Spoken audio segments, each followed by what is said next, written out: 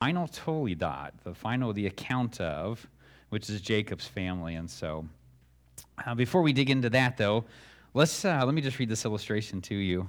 It's from Gangle and Bramer, their commentary, the Holman Old Testament commentary. And I don't know which one of these two writers wrote this, but it was one of those two. It says this: a number of years ago, when I needed a kidney transplant, my Jewish nephrologist asked me a soul-searching question. Do you know anyone who would give you a kidney? Well, I grew up in a wonderful Christian home with both my parents and 3 brothers and 3 sisters. I knew they loved me, but I must admit that when that question was asked, all sorts of strange thoughts went through my mind. Many of them had to do with how I had acted toward my brothers and sisters in earlier days, right? My parents did not spoil me, but I acted spoiled in many instances.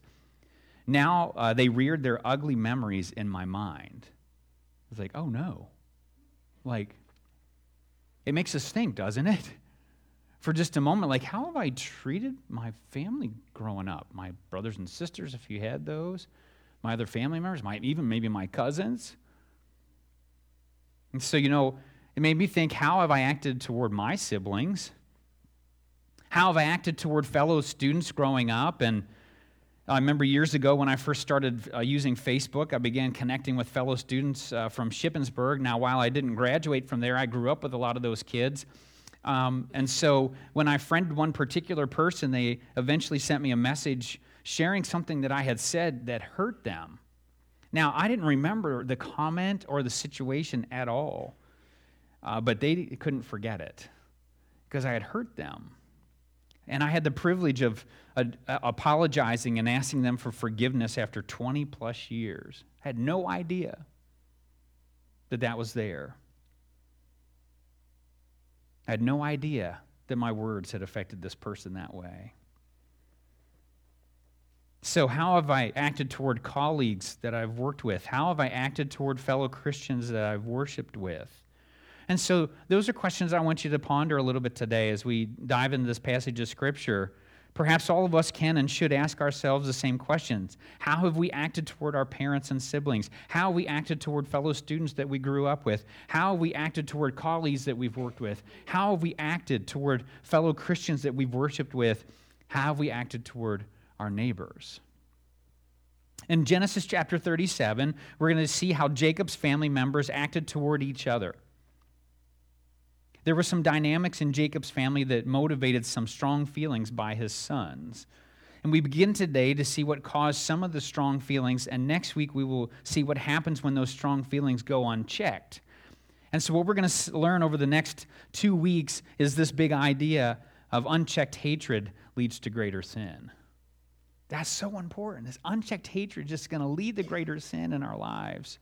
And so as you allow that big idea to kind of sink in this morning, would you just bow your heads with me as we just commit this passage to the Lord in prayer? Lord, we come to you today, and perhaps we've already started thinking in our hearts and minds of family members or friends, school friends or colleagues that we worked with or people we've worshiped with or our neighbors, Lord God, that we haven't treated so well. And so we just confess that before you this morning, Lord God. We ask that you would just bring healing. Lord, would you even allow us the opportunity to apologize? And so, Lord, we come to you in humility and ask that you pour out your grace and mercy on us today as we really address this issue of hatred. Lord God, I pray that you would speak by your Holy Spirit. I don't want these people to hear my voice at all today, Lord. I am nothing. I am no one. I'm simply your mouthpiece. I pray that you would transform us today, that we would take the steps that you desire us to take, that you would be honored and glorified, that you would bring restoration and healing. And we just ask this in Jesus' name. Amen. Let's look at verse 1 of chapter 37 in the book of Genesis. This is what God's word says. Jacob lived in the land where his father had stayed, the land of Canaan. And so some scholars have verse 1 of chapter 37 with the Esau episode that we just completed, that genealogy. Some of them just put it right there at the end. Others have it as part of chapter 37. It's definitely a transitional statement to take us from the account of Esau to the account of Jacob.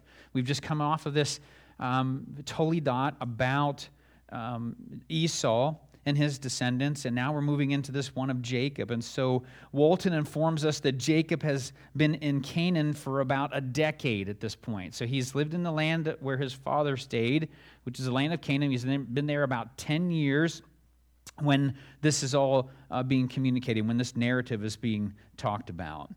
Kyle and Dillich tell us this. Verse 1 implies that Jacob had now entered upon his father's inheritance and carries on the patriarchal pilgrimage life in Canaan, the further development of which was determined by the wonderful career of Joseph, as we're going to see for the rest of Genesis. Verse 2, just the first half of that, says this then. This is the account of Jacob. That's that same Hebrew word that we've been talking about all throughout the book of Genesis. The Hebrew word is toledot, and it means the account of, the descendants of. It has a whole bunch of different meanings. But we have kind of been sticking with the account of, or the generations of. And so this is the final one in the book of Genesis. The remaining chapters of Genesis, chapters 37 through 50, will be talking about the sons of Jacob, specifically Joseph. And one of the major themes that we're going to see through the last 14 chapters of Genesis is the sovereignty and providence of God. That's really the primary theme. We're going to see some other things that we're going to talk about. We'll have other principles and things that will apply to our lives as believers. But the main thing that we have to get from these 14 chapters is that God is in control of his plan and purpose, and he's going to accomplish that regardless of what humanity does.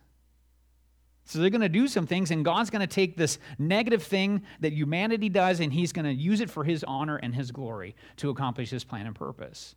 That's what we're going to see. That's the main theme and purpose of chapters 37 to 50. And so you're going to hear that theme come up time and time and time again as we go through these last 14 chapters. Now, let's get into what's going on here with Jacob's family. Let's look at the first point of favoritism. The second half of verse 2 into verse 4. Joseph, a young man of 17, was tending the flocks with his brothers, the sons of Bilhah and the sons of Zilpah, his father's wives, and he brought their father a bad report about them. Now Israel loved Joseph more than any of his other sons because he had been born to him in his old age, and he made a richly ornamented robe for him. When his brothers saw that their father loved him more than any of them, they hated him and could not speak a kind word to him. So, last evening, Judy and I had the privilege of going to see the production at Bermudian Springs of Joseph and the Amazing Technicolor Dreamcoat. Wow. And here we are. We're going to be talking just about that. The fact that it wasn't multicolored. It wasn't, anyhow. It wasn't Technicolored either. Interesting enough, you hear in that play, that musical, I think it's Potiphar, the character Potiphar says in there something about you can't always believe everything that you read in a book, except this one. And so I was joking around a little bit last night, is you can't believe everything you hear in a musical, like we saw last night. But anyhow. It was good. They did a good job. Bermudian Springs students did a great job with the production. So, anyhow, let's dive into this then. So we see some information about Joseph, right? We see his age. How old is he? 17 years old. That's right. What's his occupation? What's his job? Assistant shepherd. Assistant shepherd. Yeah, he's a junior shepherd, right? And what's his responsibility? Inform his father of his brother's activities. That's right. Did you know that? That was his responsibility? Yeah. And now we're not told what the bad report from Joseph included, but some speculation is that the brothers may have been robbing their father Jacob perhaps. You know, the apple doesn't fall far from the tree, does it? Jacob was a little bit tricky in how he got his sheep from his father-in-law. That was kind of crazy. So perhaps it was that. Perhaps it was some unethical or ungodly behavior that they were doing.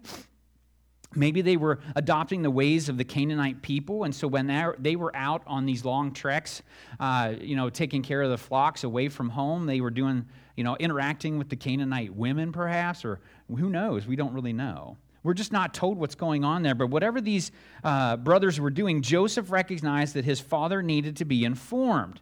Now, some scholars question whether Joseph was being a tattletale or following the will of his father.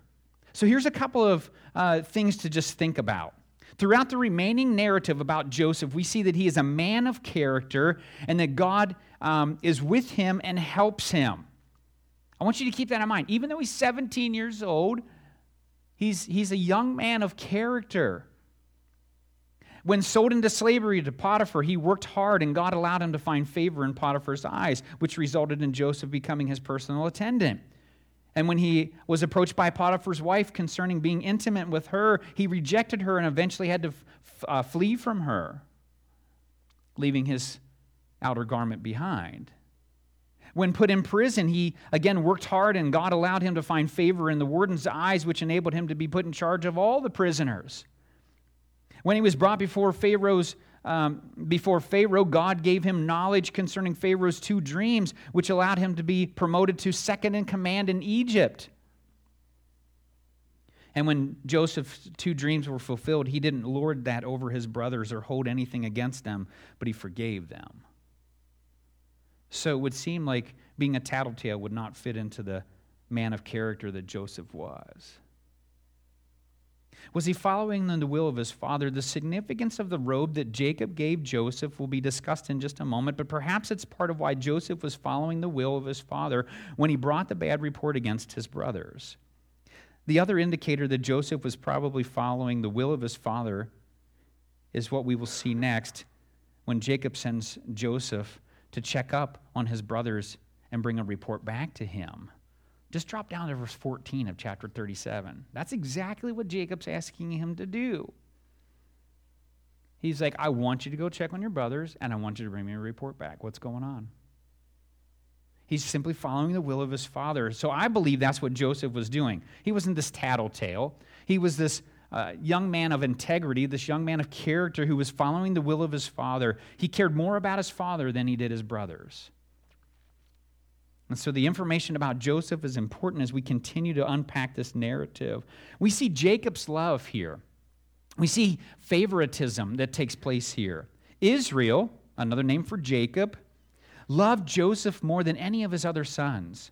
The reason given for his preferential love was that Joseph was born to him in his old age. Seems kind of shallow, doesn't it? Just because he was born when Jacob was old, he loves him more? That doesn't make a whole lot of sense. But that's exactly what happened. He was definitely born in his old age. Joseph and Benjamin would have been born to Israel when he was older because Rachel had been barren. And perhaps the favoritism of Israel for Joseph stems from the fact that he was the firstborn son of his favorite wife. Right? This is just carrying on. Genesis chapter 29, verse 30a, the first part of that says, Jacob lay with Rachel also, and he loved Rachel more than Leah. So we see that favoritism has been a part of his life. Some scholars believe that Israel looked to Joseph as his quote-unquote real firstborn son that would inherit his estate because he was the firstborn son of Rachel, his favorite. Yeah, he'd had all these other sons, right? About, I think, 7 to Leah and 2 to the other 2 maidservants each. But then Joseph and Benjamin come along to his favorite wife. It seems as though Jacob had not learned from his past the kind of hurt and damage playing favorites can create. Isaac and Rebekah's favoritism we see, if you recall, Isaac favored Esau and Rebekah favored Jacob. And the competition that ensued brought about hard feelings between Jacob and Esau. to the point that Esau was going to kill Jacob after their father died. And so, if you remember, Rebekah goes to Jacob and says, you need to leave. Go to my brother in Haran and stay there until I call for you. And then she dies. She never calls for him. God calls to him and says it's time to go home. There were continual competitive competition, I should say, between his first and second wives because he loved Rachel more than Leah. Rachel bargained with Leah for her son Reuben's mandrakes because she thought there was some magical part to mandrakes to bring about conception. That competition spread to Leah and Rachel's handmaidens being given to Jacob as 2 additional wives. Well, if I can't have my own children, Rachel says, then I'll just give you my maidservant, our handmaiden, Bilhah, and she can have children for me. And then when Leah stops producing children, then she's like, well, Rachel did that, so I guess I'll do that too. So here's Zilpah. And so it just keeps spreading. Now we see that Joseph brought a bad report to Jacob about Bilhah and Zilpah's sons. So favoritism always creates heartache and hatred. So that leads us to our big idea that unchecked hatred leads to greater sin. Jacob should have known what would happen if he favored one child more than the others. Pascal, in his writing called Pensies, says this: the heart has its reasons, which reason cannot know. That makes no sense, right? But it's talking about the heart has its reasons, so it's our feelings, which reason cannot know. So like a logical mind can't comprehend the feelings of the heart. It's difficult for that, right? And that's why we can't rely on feelings only. We need to rely on facts. Golden Gay says this in their commentary: love unwittingly produces hate. It is the first instance of the pivot of irony upon which the entire plot of the Joseph story might be described as turning. The Jacob family illustrates the dynamics of many a family with someone loved too much, someone loving too much, and some people not feeling loved enough. Here's our first principle then today. Favoritism is always wrong. It's always wrong. We've seen it throughout Jacob's life, how favoritism was wrong. It creates hard feelings, resentment, competition, and hatred. The same is true for us in our relationships. Maybe as a parent, you're loving too much.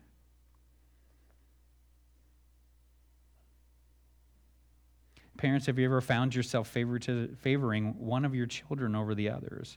It can be easy to do, especially when some of your children are making decisions that are hurting themselves while others are not. It may not be favoritism that comes into play, but just a realization that certain children are more difficult to raise than others. Personality types also play a role in how we connect with each of our children. Even the birth order. As a parent, whatever birth order you were, it seems like you connect better, perhaps, with that birth order child. It takes intentionality in order to treat each of your children equally. And as parents, we may not even realize we're favoring one child more than the others. They can see it, we can't always see it. Perhaps an outside perspective would be helpful.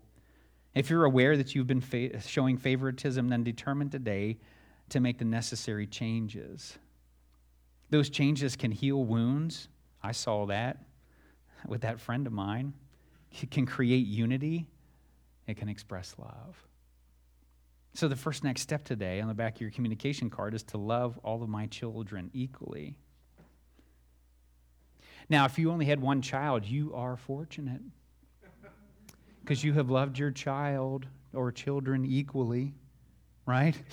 There's only one. But we need to love all of our children equally, no matter what they're doing or have done. Take time this afternoon to talk with them or call them and tell them how much you love them. And depending on your relationship with them, they may ask you if you're dying. Right? You just said you love me. What's going on? What kind of terminal illness do you have? Just reassure them that you don't have a terminal illness, but that you love them. You genuinely love them. They might just be shocked that you do it because you haven't done it in a while. Maybe you're on the other side of this where you're not feeling loved enough. Perhaps you feel like Jacob's other sons, not loved as much as another sibling. And I just want to tell you today, I'm sorry if that's actually happening in your family, because it makes you have hard feelings towards your parents and the favored sibling. Sometimes our perspective can be skewed because we aren't aware of everything that's happening in another person's life. You may look at a sibling and go, wow, they're mom and dad's favorite because they never did this or never did that. They did this, they always do this and they always do that. And the whole problem is that you don't always know what they've done and what they haven't done. You don't always know if they've been this little angel that you've made them up to be in your mind. Mom and dad know what's the whole story. So just give them a little bit of the benefit of the doubt. We may think we know, and from the outside it looks like another brother or sister is being favored. I would just encourage you, don't be easily offended, but rather communicate with your parents. Let them know how you're feeling. Give them an opportunity to express how much they love you. Every one of us is susceptible to the view that the grass is always greener on the other side, right? We become concerned or consumed with wanting what another sibling has, whether it's relationships or intelligence or money or personality traits, and the list could go on and on and on. But when we allow ourselves to be consumed with what others have, we will always be discontent, angry, resentful, hateful, jealous, and envious. You see, unchecked hatred just leads to greater sin. God did not make a mistake when he created you. I want you to know that today. You are one of a kind. You are unique. You are valuable.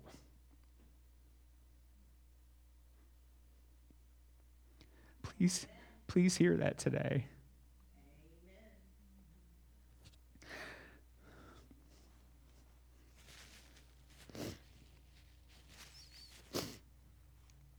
You have a heavenly Father who loves you perfectly. He loves you with an everlasting love. He loves you so much that he sent his son, his one and only perfect son, Jesus, to die on the cross for you so that you can have an eternal relationship with him. So maybe you didn't have a great relationship with mom and dad, but you have a heavenly Father who does it perfectly. Turn to him, especially if mom and dad are gone. So 2 next steps for you at this point. The first one is for children. Communicate with my parents that I'm feeling like they favor another sibling over me. Just be open and honest with them. Don't hesitate to do that. Let them know how you're thinking and feeling. They want to know. I want to know what my kids are thinking and feeling. The third next step total, but the second one here is to forgive my parents for favoring another sibling over me.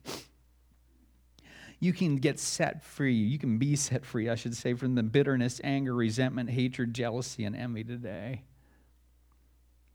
You can begin to heal from those wounds that have been festering for far too long. And the great thing is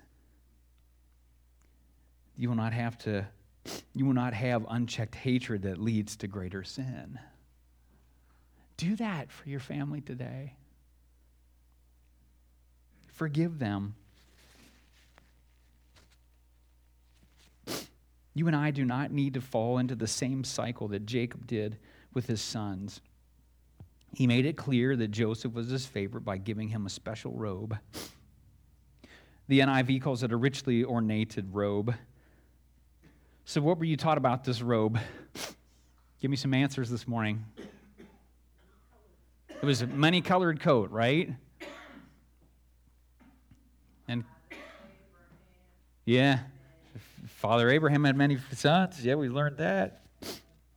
This So let me give you some biblical translations, some Bible translations. What did it look like?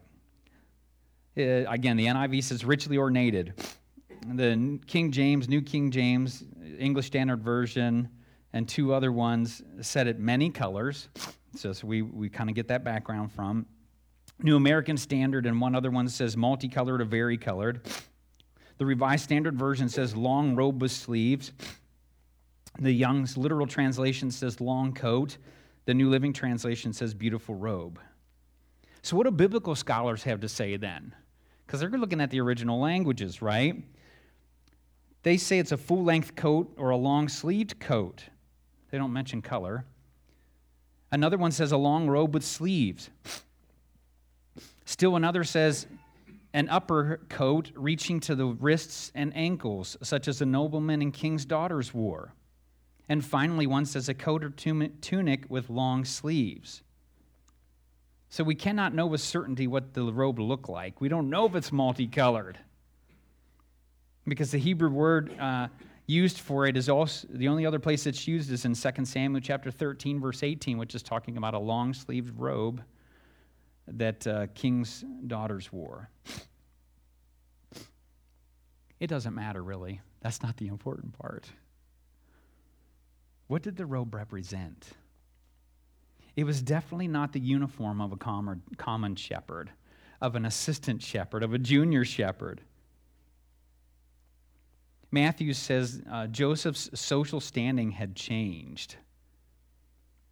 It's significant that Joseph didn't, it signified, I should say, that Joseph did not need to work. Walton says Joseph was in management now. Warren Wiersbe says it was the rich garment of a ruler. So Jacob was definitely revealing his preferential love and favoritism for Joseph, and with that, he may have been signaling to his other sons that Joseph was his preferred heir. Jacob was elevating Joseph in the eyes of the other family members. And so Jacob's favoritism had created hard feelings with his other sons. And we see the brothers' attitude here. Joseph's brothers recognized that Jacob loved him more than any of them, which caused them to do two things. The first thing we see here is that they hated Joseph. And the second thing is that they speak harshly to him, but in reality it means that they wouldn't speak to him at all. It can be translated, could not so much as greet him, to even asking him what he was or how he was doing, to offering him the usual greeting of shalom, peace be with you. Like they're giving him the cold shoulder. Or for our younger generation, they're ghosting him. They're like, we're not even going to talk to you. This is how deep the hatred went. And this unchecked hatred was going to go even further. The narrative then transitions to Joseph's two dreams. So let's look at the first one. We see it in verses 5 to 8. This is what God's word says. Joseph had a dream, and when he told it to his brothers, they hated him all the more. He said to them, "Listen to this dream I had. We were binding sheaves of grain out in the field when suddenly my sheaf rose and stood upright while your sheaves gathered around mine and bowed down to it." His brothers said to him, "Do you intend to reign over us? Will you actually rule us?" And they hated him all the more because of his dream and what he had said. And so what we see here, all of the brothers were binding sheaves of grain. Joseph's sheaf rose up and stood upright. His brothers' sheaves gathered around his and bowed down to it. And so here's a couple of things to ponder. Why was Joseph even telling his brothers about his dream when he knew they hated him? This is probably not going to go over well, right? Was it youthful arrogance? I don't think so. Was it youthful enthusiasm and excitement? Perhaps. Was it God's sovereignty and providence? I believe so. Waltke says, this revelation at the beginning of the story shows God as the director behind the entire account. This is the first dream in the Bible in which God does not speak. We don't see God speaking here. Warren Wiersbe says this wasn't adolescent enthusiasm, it was the will of God. In our human intellect, it does not make sense. But in God's will, it makes perfect sense. He is the director of the entire situation in which Joseph is taken to Egypt. This is the first step in that process. God had a plan and purpose. He knew the future. He is eternal. He knows the beginning from the end. He knows that there's this famine coming, and that it's going to affect Canaan. And so he's working out his plan and purpose. And even though we don't understand it in our humanness, in God's will and his sovereignty, it makes sense. What did the sheaves represent? So these shepherds weren't just shepherds, perhaps. Some scholars believe that Jacob's family also did some farming. It was perhaps how they fed their family, and farming would have been a secondary occupation to shepherding. But perhaps it's foretelling the future. As the story of Joseph unfolds, we'll see that one of Pharaoh's dreams includes heads of grain, Genesis chapter 41, verse 22. And it is Joseph's wisdom concerning reserving grain for 7 years that saves Egypt and his own family. We see that in Genesis 41, 48. And it's likely that this first dream is foretelling the future for Joseph. And so what did this dream mean? It meant that Joseph was going to have supremacy over his brothers at some point in his life. He doesn't know when. He just knows that that's what's coming. One commentator says the prophecy is fulfilled in escalating stages. The brothers initially bowing once in Genesis 42:6, then bowing twice to honor him in Genesis 43, 26, and 28, and finally throwing themselves at his feet in chapter 50, verse 18. Remember that Joseph's brothers already hated him. And so we see the reaction here. The brothers questioned the validity of Joseph's dream by asking him 2 questions. Do you intend to reign over us? And will you actually rule us? Remember the long coat that Jacob gave Joseph? It was already a sign that he did not need to work like his brothers and that he was their foreman or ruler. With Jacob's favoritism already in play, and now Joseph's divine dream elevating him to ruler status, the brothers aren't happy. They hated him even more. Notice that the words, they hated him all the more, open and close this first dream narrative. The narrator mentions it twice. And so unchecked hatred leads to greater sin, as we're going to see. Perhaps their hatred, first expressed in verse 4, has turned into bitterness. We know that their hatred has deepened. It has become more pronounced. They hated him even more. There is a progression that's taking place. And then Joseph has a second dream. Let's look at that in verses 9 to 11. Then he had another dream, and he told it to his brothers. Poor guy. Listen, he said, I had another dream, and this time the sun and moon and 11 stars were bowing down to me. When he told his father as well as his brothers, his father rebuked him and said, what is this dream you had? Will your mother and I and your brothers actually come and bow down to the ground before you? His brothers were jealous of him, but his father kept the matter in mind. So the sun and moon and 11 stars were bowing down to him. Joseph tells his brothers and his father for the same reason he told his brothers the first dream. It was according to God's will and plan. And what did the dream mean? Joseph's supremacy would not only be over his brothers, but also over the whole house of Israel. Walton says the inclusion of his parents suggests Joseph's eventual prominence in the ancestral line, superseding even his parents in significance.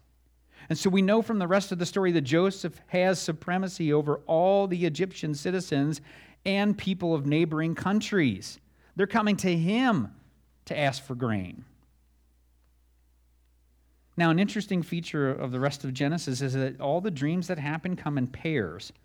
Joseph received 2 dreams together, which signify that God had made up his mind about his situation and that it would take place, it would happen. And we'll see the remaining 2 dreams in Genesis will come in pairs also.